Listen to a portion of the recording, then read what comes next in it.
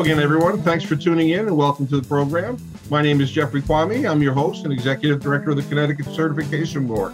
This podcast comes to you thanks to the generosity of our friends at Mountainside Treatment Center in Canaan, Connecticut, which provides individualized clinical, medical, and wellness services to those struggling with substance use and mental health disorders.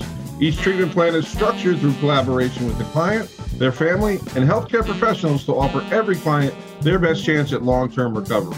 Mountainside is proud to be the only rehabilitation center in the state to be accredited by both CARF International and the Joint Commission. Mountainside is currently recruiting passionate and talented individuals for its Connecticut and New York locations. Every employee, regardless of position, plays a role in improving the lives of clients and their families. And if you're interested in joining the Mountainside team, please visit mountainside.com/careers. And on behalf of the board of directors and the staff of the CCB, I'd like to welcome you to this episode of Scope of Practice. A February study by Public Agenda, a nonpartisan research organization based in New York City, reported that Americans are united across partisan lines in seeing divisiveness as a major problem and believe it has made dealing with the pandemic and other critical challenges more difficult. It is also stated by the American Psychological Association that this deals directly with our own existential factors. With that being said, two things immediately come to mind. First, these same struggles affect our clients. And secondly, we often seek support for our own existential struggles, meaning significant countertransference effects for us in the treatment space. However, given much of the acute nature of SUD counseling, is that the right place to address it? That's what we'll talk about today. My guest today is Sarah Benton, a licensed professional counselor and advanced alcohol and drug counselor. She's the co-owner of Benton Behavioral Health Consulting, clinical outreach manager for Aware Recovery Care, Massachusetts, and the Strathmore House Transitional Sober Living for Men in Boston, Mass. She worked previously as the clinical director at Aware Recovery Care in-home addiction treatment in Connecticut, in private practice as an addiction therapist at Insight Counseling in Ridgefield, Connecticut, Turnbridge Extended Care in New Haven, Connecticut, and at the McLean Hospital at McLean Brook Transitional Living Program for dual diagnosis in Belmont, Mass. She's a seasoned international speaker, author of the book Understanding the High Functioning Alcoholic, and has been featured frequently in the media, including New York Times, and has appeared on the Oprah Winfrey Show, the Today Show, the CBS Early Show, NPR, Sirius XM, and is a blogger for PsychologyToday.com. Sarah, thanks for taking the time to be with us today. Thank you. It's an honor to be here. Well, we can't offer you the exposure that Oprah and Today Show or the New York Times, but hopefully this conversation will motivate some of the folks that are listening. I'd like to start with the existential nature of our beliefs and politics in general. How do our political beliefs play into our own proverbial search for meaning?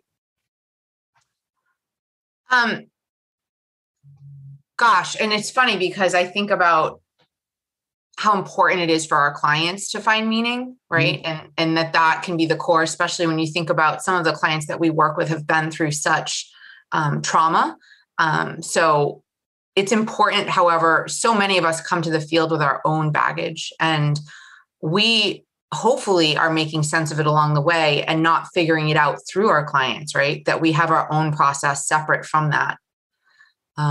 This year has posed so many existential questions for people. It's given people maybe too much time to think, or in some cases, not enough. And it's changed us as a country in many ways.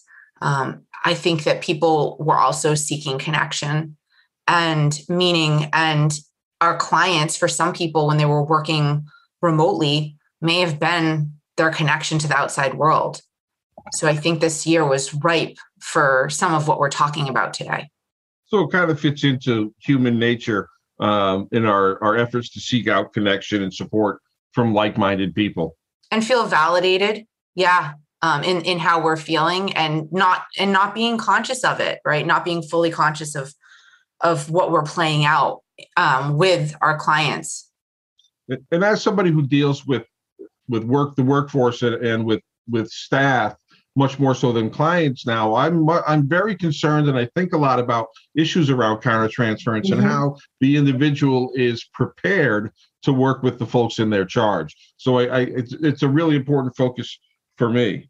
I agree. I mean, I've actually shifted from more direct care towards the beginning of my work into overseeing staff, supervising staff, helping with trainings. And so this is something that I'm really passionate about in supporting people and also helping them to not feel shame from being human. But the point is to be talking about it.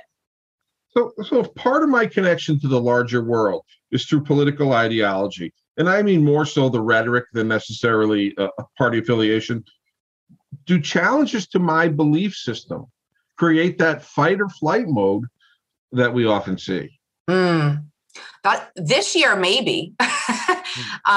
So I don't know that I've personally lived through a time that's been more politically charged. I have talked to people older than me who said that the 60s were a time of political strife and with the Vietnam War and with assassinations and the civil rights movement and the women's movement. So I didn't live through that, right?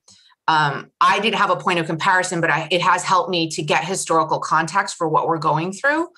And so people in my generation that are in this field, I don't know that we've ever been through something like this where politics could be a deal breaker in friendships, that a pandemic has happened, right? And that there's political charge behind that and the passion that people feel either way, right? On either side, partisan wise, when a client comes in and is, venting, because if we think about it, our clients assume it's a safe space to talk because maybe within their family, they don't have anyone they can talk to about this. So they come into therapy, they're venting about it because it's become something that does evoke emotion. And then the therapists themselves may have differing views, and instinctually that fight or flight or that adrenaline or whatever it is that they would have if a friend were talking to them happens within the session. So I guess the question is, what do we do with that? And I think that's an important question because it's going to come up. Our clients watch and read and hear the same things that we do and develop their own opinions around that. And I think that in itself, when it's brought forward in the session, creates significant issues around countertransference, whether we agree with what they believe or whether we disagree. The countertransference occurs, period. There's no question about it.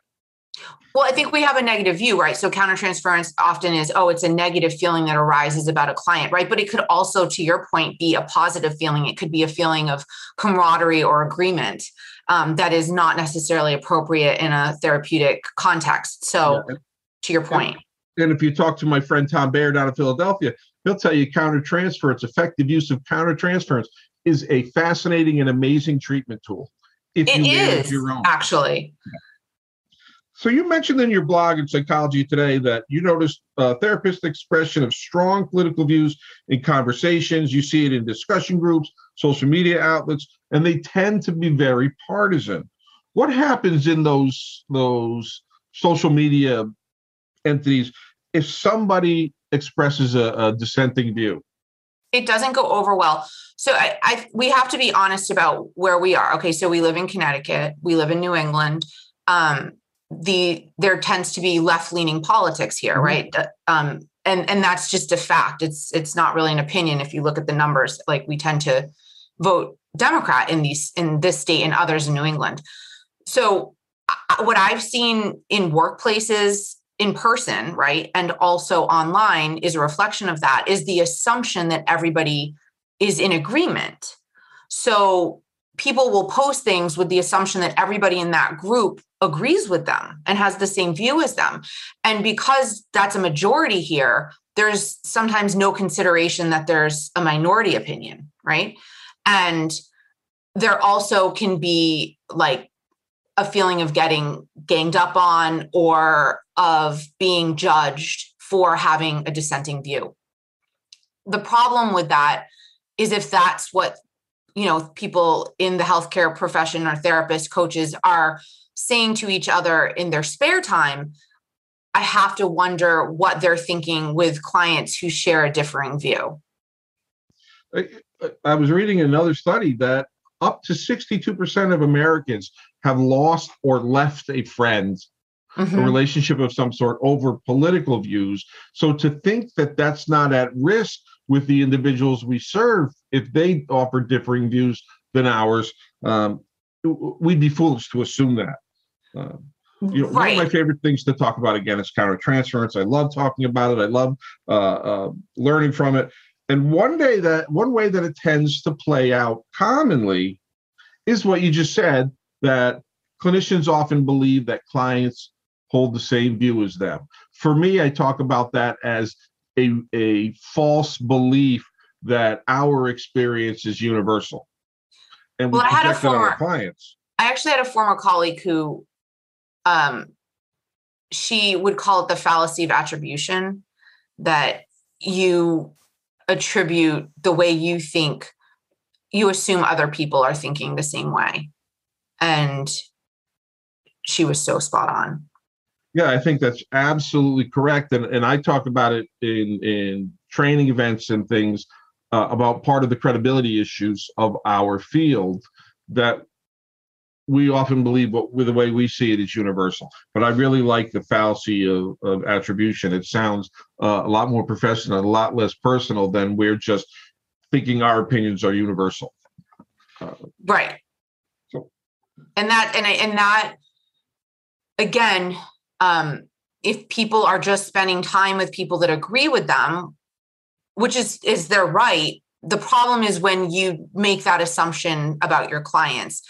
And I think our clients make it about us. I mean, I've had that actually happen to me, where clients make assumptions about my political affiliation. And, I have ways that I've figured out to manage this during this particular past couple of years that have been really, it has been something that comes up. To deny it is to say that you're, really not being, like we talked about mindfulness.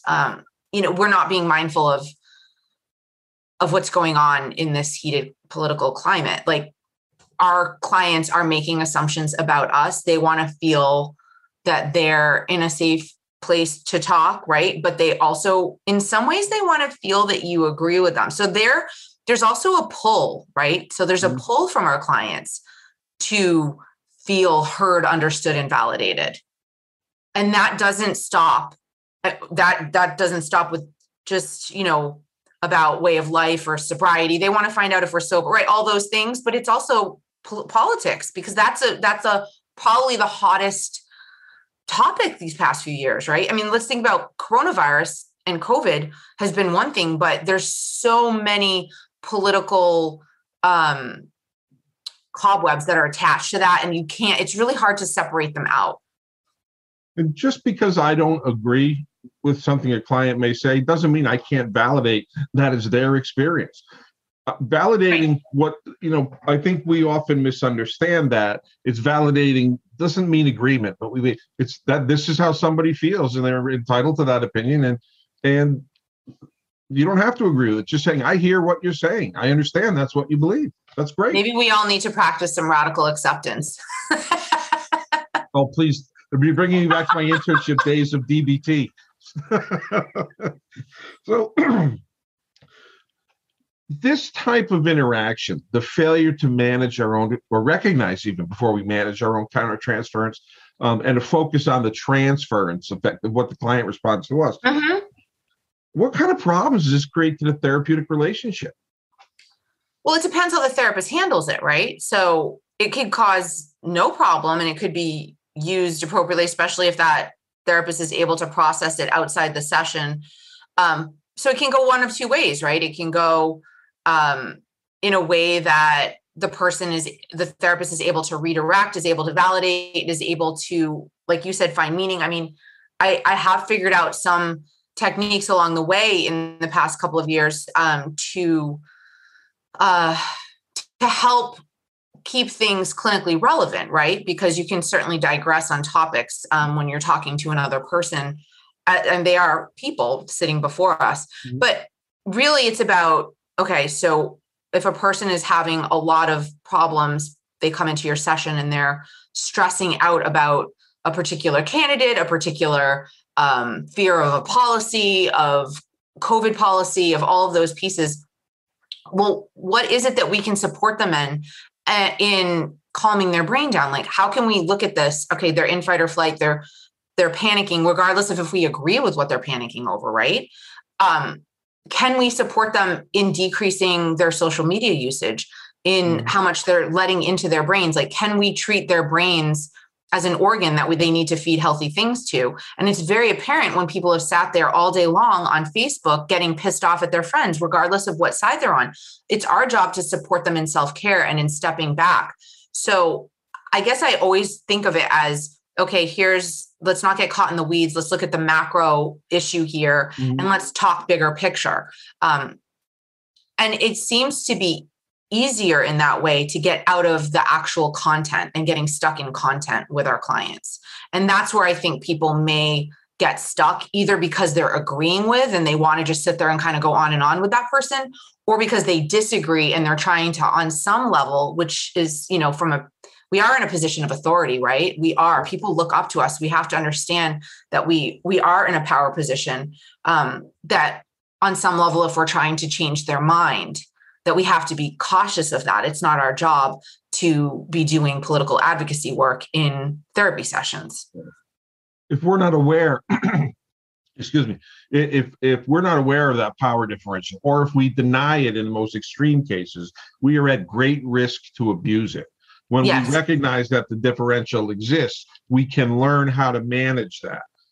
Because whether we say I'm just like my clients or not, we aren't, and they see us as different. Yes. And so everything we say may be interpreted as a suggestion, which certainly is another clinical issue that we can work out in things. But you're right. I think it creates a problem if we don't pay attention to the power differential and keep the politics out of it.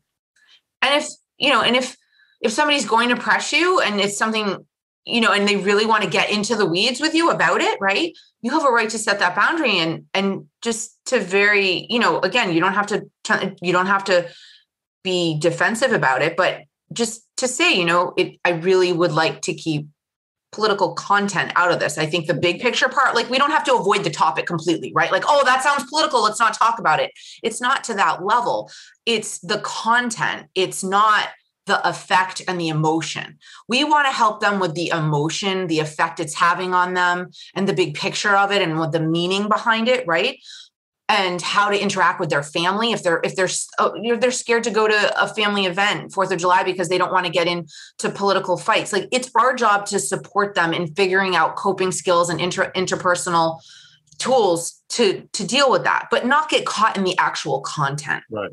It becomes an existential issue when we start talking about, well, hey, tell me a little bit how you handle folks that don't agree with you. Exactly. Let's talk about, how do you get along, or how do you work with folks who are different than you, or you don't know? Because that's a very, very important life skill, right, that we often ignore because we look too much for agreement in many cases from the folks we work with, that they're not allowed a dissenting opinion. Completely. So I don't want, I guess I'm not suggesting this like phobic reaction where we're just like, oh my gosh, I can't talk about this at all. Like, we're not at all, but use it therapeutically, not for your own validation or, and that's where we have to be aware of ourselves. And behind every statement we're making, consider your intent. When it's a hot topic, slow your speech down, consider the intent of what you're saying and if there's any clinical benefit for your client. And you're right, it doesn't have to be a knee-jerk reaction. It should be well thought out. All of our interactions should be well thought out. And we don't have to be the same. And we give that non-conditioned response. I'm going to throw DBT skills back at you. We give the response that they're not conditioned to, which is, hey, I got to be honest, talking politics in an environment, it's not really something I'm comfortable with. We all have personal opinions. And then if they say, well, why don't you want to talk about your opinion? Because you're different than mine? Saying, let's talk about that. And it's not the content, it's the process. Yes. So you're actually helping that person interpersonally by saying, so say I had a differing view, how would you handle that? but not getting into the details of your view. There's an underlying thing here that you mentioned in your blog as well. It's the lack of appropriate clinical supervision, in my opinion, around a lot of things, but specifically around how to handle that. But there's not really an excuse to not be prepared, because this has been thrust upon us for a long, long time. Right. Partisanship hasn't been around since 2016. It's been around forever. It's just we're seeing it heightened. Well, it's more of a common topic.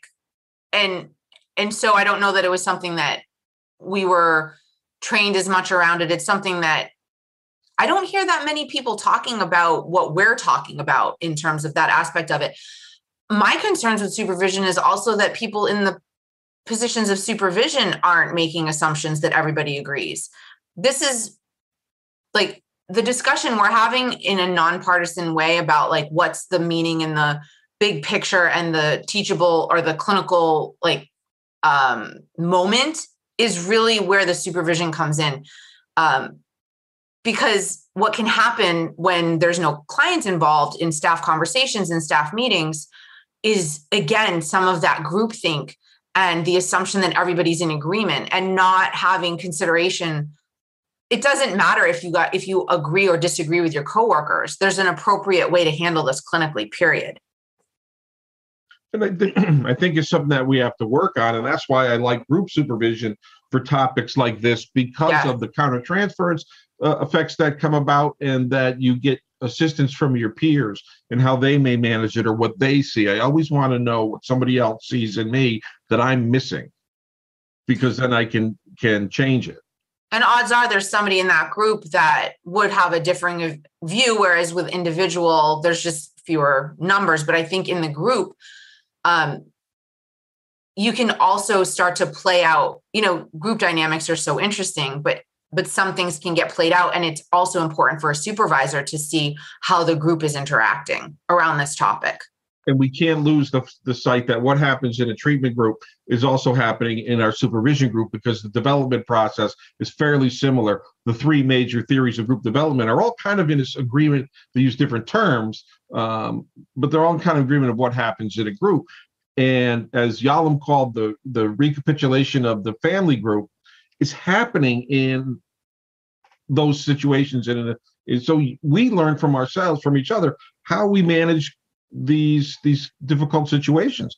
So I majored in group work in social work. I love groups. I love the process of groups, and I love what groups do that we don't know that they do, that we're not necessarily. There's a power there. I mean, there's just a power there that we can't recreate one-on-one. That's just a fact, right? Exactly. You just can watch it and human nature. And comment on it. You make mention of the importance of mindfulness to handle opposing political views of clients. We can't expect them to be mindful. Mm-hmm. It's nice if they are, but we can't expect anyone to be mindful. But we have to learn to do that for ourselves. And I consider it part of emotional intelligence. Mm-hmm. We're ready, prepared for what's going to happen. Can you expand on what you mean in terms of mindfulness in this type of situation? Sure. So as a clinician, I feel like a lot of the work I do over time, right? Not in the beginning so much, but over time, it starts to become more rote, and you trust your gut, and there's a flow to the way you're speaking and the way that you're working with clients. When a topic such as politics or religion, or just things that are, right? I mean, we can put those all kind of into the same category, although I don't know that for some people, the religious topic has been more, or spirituality is more something that they've grown accustomed to talking about. But what I notice in myself, and I can only speak to it because I don't know other people's process, but I'll notice a slowing down in my mind where I'm being more deliberate in my speech, which I don't feel like I have to be all the time, right? I don't feel like as a therapist, I have to measure every single word at this point in my career. Maybe when I was like greener, but right. I don't. So there's almost like a metacognition that's going on, a mindfulness and awareness of where I'm going and what I'm saying. at a more heightened level when I know that this is a topic that I want to be cautious around and I want to handle appropriately.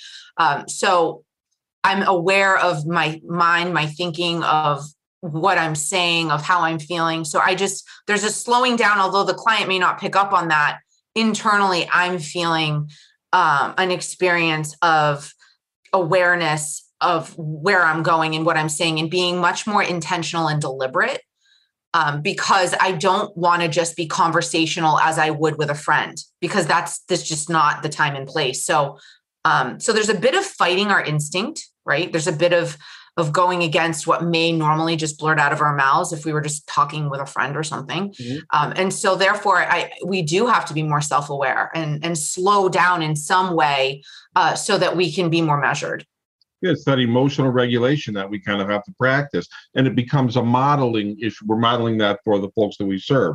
And a simple technique that I was taught was to consciously take a breath in and out before I responded to what anybody said, because it gave my brain a second to let the emotional response go away. Mm-hmm. And then ultimately that breath isn't conscious anymore. It just happens because you've kind of trained yourself to do that. It's removing yourself from the emotionality and thinking rational. That's our job. Our job isn't to react emotionally. Right. And again, our job is also not to be perfect. So I think on the other end, if we feel that maybe in another session we had responded emotionally, or we had involved ourselves in someone's therapy, I think that we owe it to our clients to show that we can take responsibility for that. And so I really do encourage people to role model that, almost like an amends process, right? Yep. Where we say, you know what, like I got a little caught off guard or whatever it may be. And this is not about perfection. We are humans, but it is important to not just let those things go. If we feel that we were, violating some type of a boundary in that way, or that in retrospect, we think about that session and we're like, gosh, I don't really feel that good about the direction it went, even if it were in agreement, right? So that's where the part that's interesting is, even in the agreement part, we can still, that then opens up the door for more political conversations. And so we have to how do we set that boundary if we've already engaged in it? And the ability to apologize for what you perceive as, or even what they tell you that you made a mistake.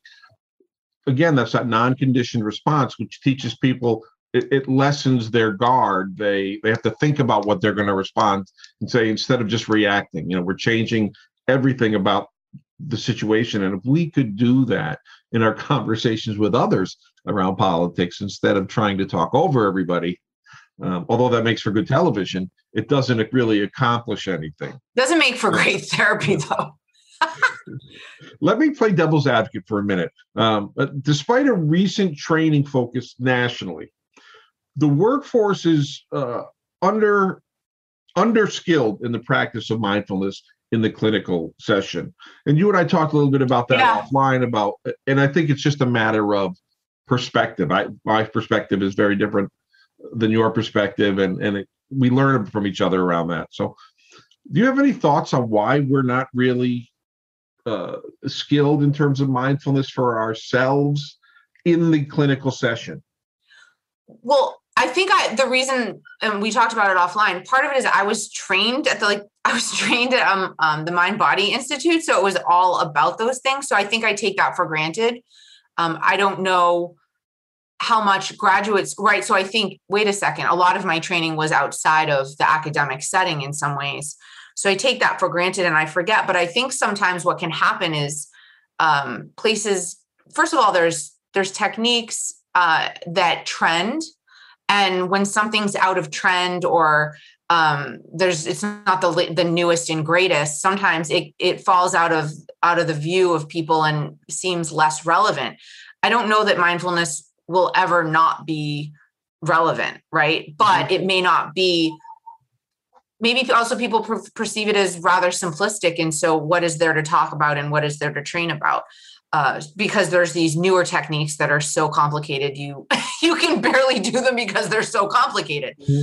But it's really a foundation. It's also how you were trained. I mean, I think some of the more medical model, clinical model I know certain graduate programs have more holistic and do more alternative therapies. They're more apt to pull the mindfulness training in than a much more clinical model. So sometimes it's how you were trained, where you did your internships at.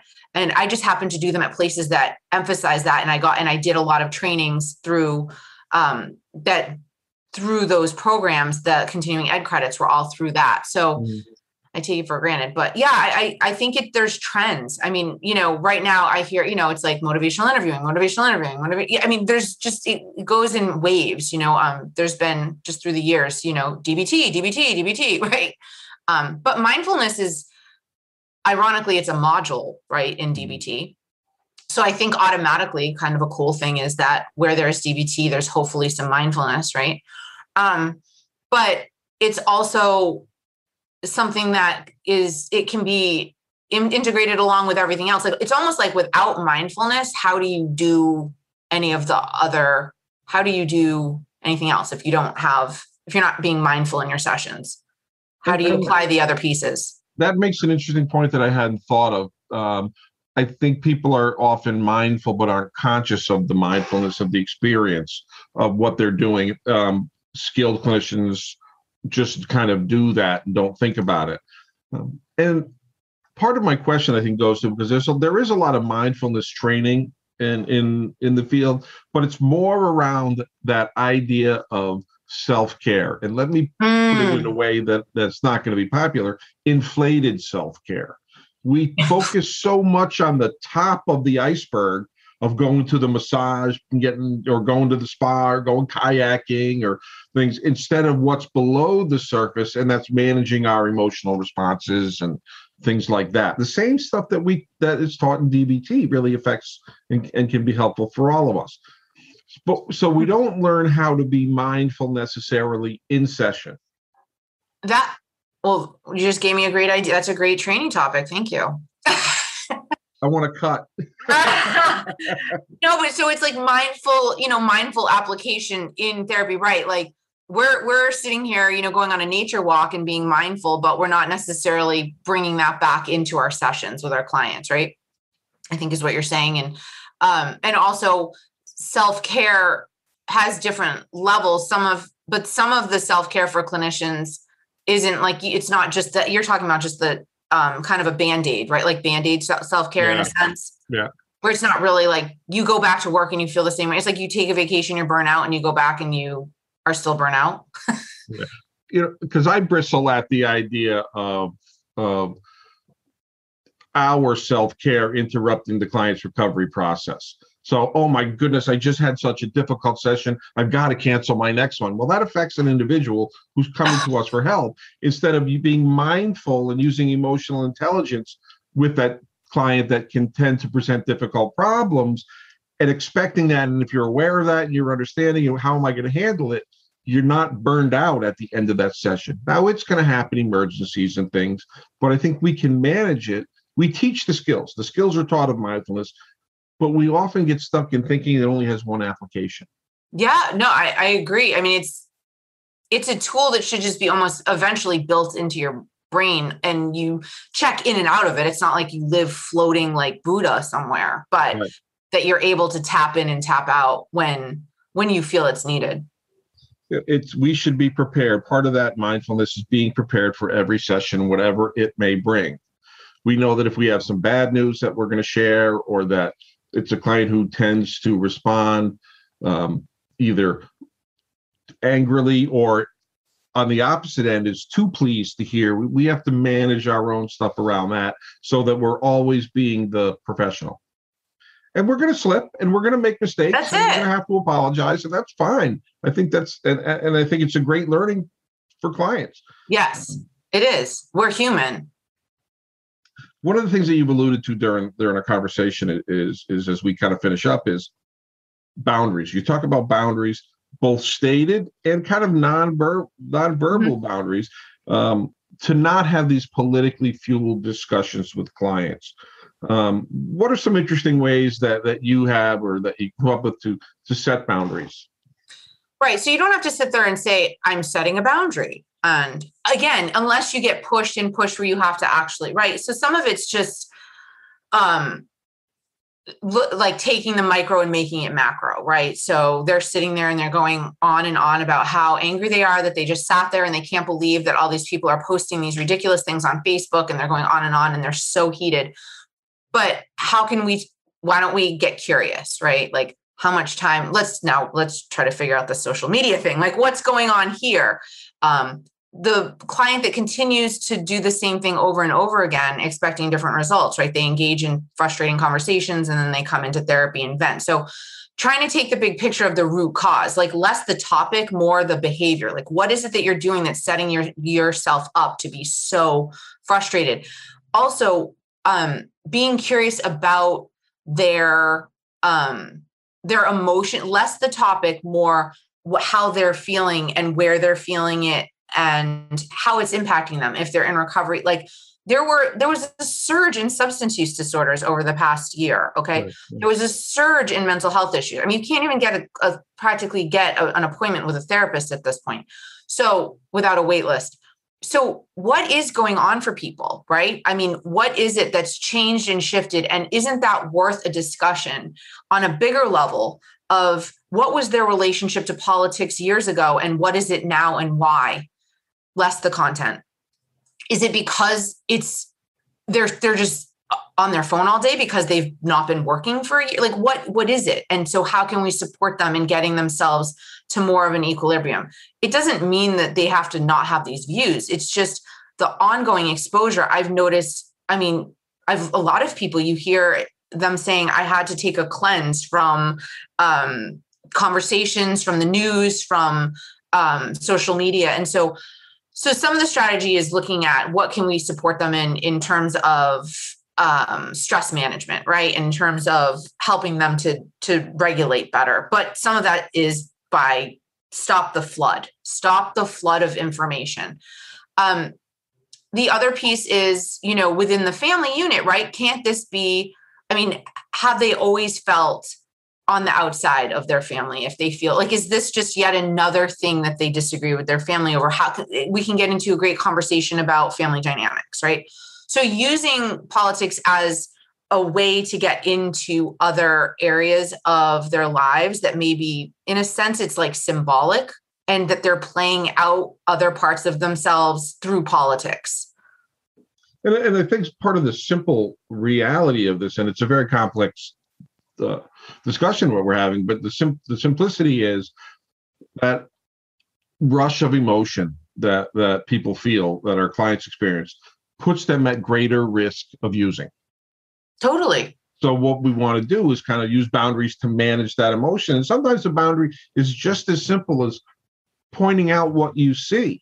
Yeah. Saying, as you're saying this, I'm watching you shift in your chair and you're white knuckling it on the thing. That, wow, did you know that? That you can really, and just having a conversation again, that ultimately takes it off to, well, this person pisses me off or this guy, but we can get it away from that just by pointing out behavior and what we're seeing. And we can redirect it. And I'm not going to lie, there have been times that clients are on a rant and it's going nowhere. And it's my job to shift it to something that's actually solution-based. I understand, I completely hear you're pissed off about XYZ, but XYZ are probably not changing anytime soon, right? So, I mean, that's our job. Like, we could sit there and get paid to listen to somebody rant for an hour, but I don't feel like I'm doing my job. I'm sorry. I had a therapist years ago that she would just say, how are you feeling? And then let you just rant for an hour. I'm sorry. I just don't want that kind of therapy, My clinical experience is mostly working with individuals with that are indigent, and the problems are things like, well, how do I pay the rent? How do I do this? And that when we're working on just basic skills to manage those emotions, I can't be so frustrated and angry when I'm asking my landlord for an extension on thing, because they're not going to respond well to that most likely. So how do I manage that emotion? The stuff that I'm feeling from politics shows what my triggers are, one of my triggers to my over response emotionally. And we know that that's a for them in the world that they live in, it's a protective factor, right? I can keep people at bay if I respond, but we also have that connection for individuals. It's the old borderline personality thing. I hate you, don't leave me. Mm-hmm. We're creating space for safety. So that's really what we're talking about as well. That's creating a safe space for themselves without an onrush of emotions that they cannot manage. Right? Never get too high, never get too low. It's a lot of work, and I think it's fascinating. I mean, I think we can use this, like you said, we can use this therapeutically if we do it properly, right? If it doesn't turn into your own therapy session in some ways. I think that this has been such a strange time. I mean, one of the simple strategies, I don't know if it was a strategy, it was just conversationally was, client was going on and on about something political. And I acknowledged and validated, like, this is just a very chaotic time politically. Like, let's just, it doesn't matter what side you're on. This has been a very politically charged time. I can acknowledge that. We can talk about that. Right. And what was interesting is because I acknowledged it, he sort of went on to something else. So by sitting there perfectly silent and ignoring the topic, but validate it. I mean, it's true for all of us, right? As at least in the United States, it's true for all of us that if you've been paying attention and you have an opinion, it's been a politically charged time.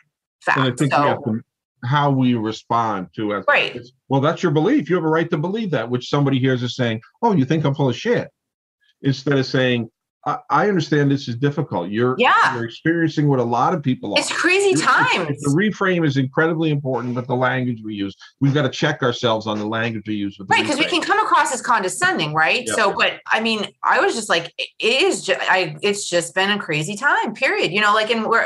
And so I feel like it diffused their feelings of frustration. But the other part is, I think we could get even more specific in what it is that is getting triggered in them about it, right? Like what is it about XYZ that they're so heated about particular political topic or particular politician or whatever? Like, what is it about that is and they're having transference on that issue, right?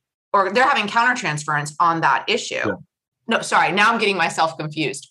They're having transference onto that. And what could we, is it feeling controlled? Is it, they grew up in a really controlled household, and there are certain things that are bringing that up for them. So how can we it's almost a blessing when our clients display emotion dysregulation, because when they come to therapy and they're just so perfect and everything's put together and, oh yeah, the week was great. Like, there's just not a lot to work with there. Right. So this is actually a blessing because we're seeing people kind of a mess over the past year in some ways. And we actually have some material to work with. I think based on what you're saying, we're recognizing that if somebody has a significant emotional response to something political, that significant emotional response is going to occur with something else as well. It's very rarely can somebody just be such a laser focus that's the only thing that they get aggravated right. or excited about. This can't be the first thing of this theme that has gotten you unhinged, right? Yeah. And there's almost, in some ways, and we don't talk about it much, but there's a psychodynamic bend to all of this, object relations. And so, I think we tend in addiction treatment to be very behavioral based, but this year I've actually been spending a little bit more time studying, and I'm seeing more the meaning making and the underlying pieces and the countertransference and the transference. Really, we're integrating more dynamic work in than we even realize sometimes. I agree. And I think it's in substance use disorder treatment, so much of what we do is focused on the acute, which is important and it's necessary. Crisis, yeah, we got to. But if we as substance use disorder professionals recognize there's something else going on, we have to be able to seek help and say, I may be done with what I can do with this individual, right? This is Yes. what's going on next is beyond the scope. Let's see what they want to do next and work with them. But I don't have to manage every single issue because I'm not good at everything. I don't know everything. Just because my license says I can do it doesn't mean I should without the competence. Agreed. And you know what? I think there can come a point, and I've seen it more with recovery coaches, but where the countertransference was just so strong, they were almost unable to do their job. And I don't know that it was the best care for that client. So I think we also have to have enough humility to say, I've worked through this in, supervision. I have, tried this strategy. I've tried that strategy. And I constantly dread seeing this client for X, Y, Z reason, and I'm not giving them fair care. Maybe there would be a better therapist out there for this person. And we need to be humbled to know, right? We need to be able to say, like, I may not be able to work with every client, and that's okay. And part of that comes from our own irrational thoughts that countertransference is a bad thing. And I'm afraid to bring that up to my supervisor because Yes. my clinical supervisor may also be my administrative supervisor who has a role in my raise, and I don't want to start struggling, and that whole dynamic, which is a mess. You're right. We get caught up in our own false beliefs related to emotion.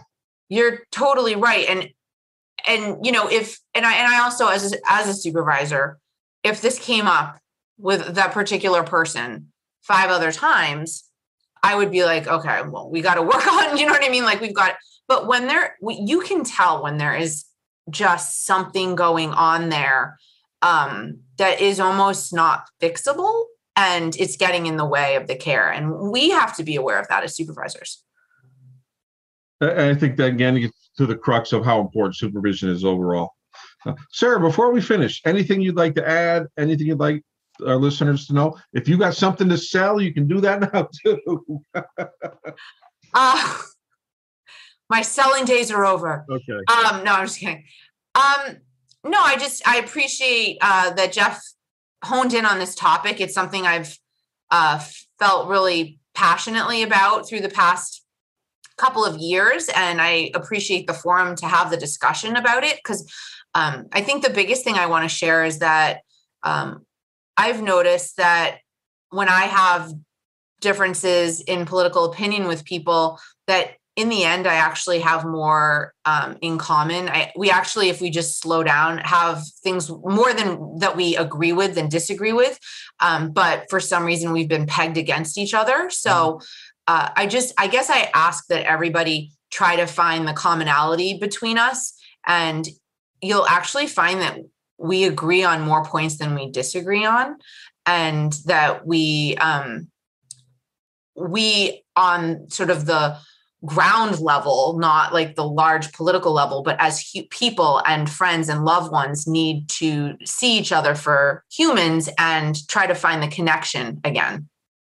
And I think part of it is recognition for me. When I have a disagreement with somebody politically, I always think of where, for my own well-being, where they got that opinion. And they say, well, I heard it from, depending on which side you're on, I heard it from Rachel Maddow, or I heard it from Tucker Carlson. Right. I have to remember, okay, there's somebody's feeding them the information that they want to hear. So I'm not going to engage myself in a big argument when their beliefs are being reinforced by who they're listening to.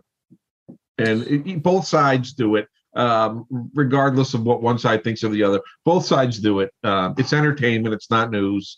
And we need to be mindful, for me, of that. Yes. And, at the end of the day, we have to create the peace we want in our own minds so that we can do our work. We have to, I think, as therapists, even more than the average person, we need to be mindful of like a diet. What do you feed your body? What do you feed your mind? And I have been saying this, like, it's been my battle cry throughout the pandemic. What are you letting into your consciousness? What are you feeding yourself? Is it hurting you? Do you feel like crap after you listen to XYZ? What are the healthier things you could be focusing on? And that's our responsibility. So when we go into sessions, we're in a more balanced state. That is our professional responsibility. That's a nice point to finish on. It's what we feed ourselves with, how we nourish our mind, body, and spirit really is ultimately how we're going to experience things and how we're going to Yes. respond. That's going to do it for this episode of Scope of Practice. I'd like to thank Sarah for joining us, and I hope this discussion encourages you to learn and think more. We again extend our gratitude to Mountainside Treatment Center for their generous support. We here at the CCB appreciate everyone who's listening, and don't forget to follow us on Podbeans, iTunes, Amazon, or your favorite podcast application. Sarah, have a great day, and we'll catch everybody next time. Thank you.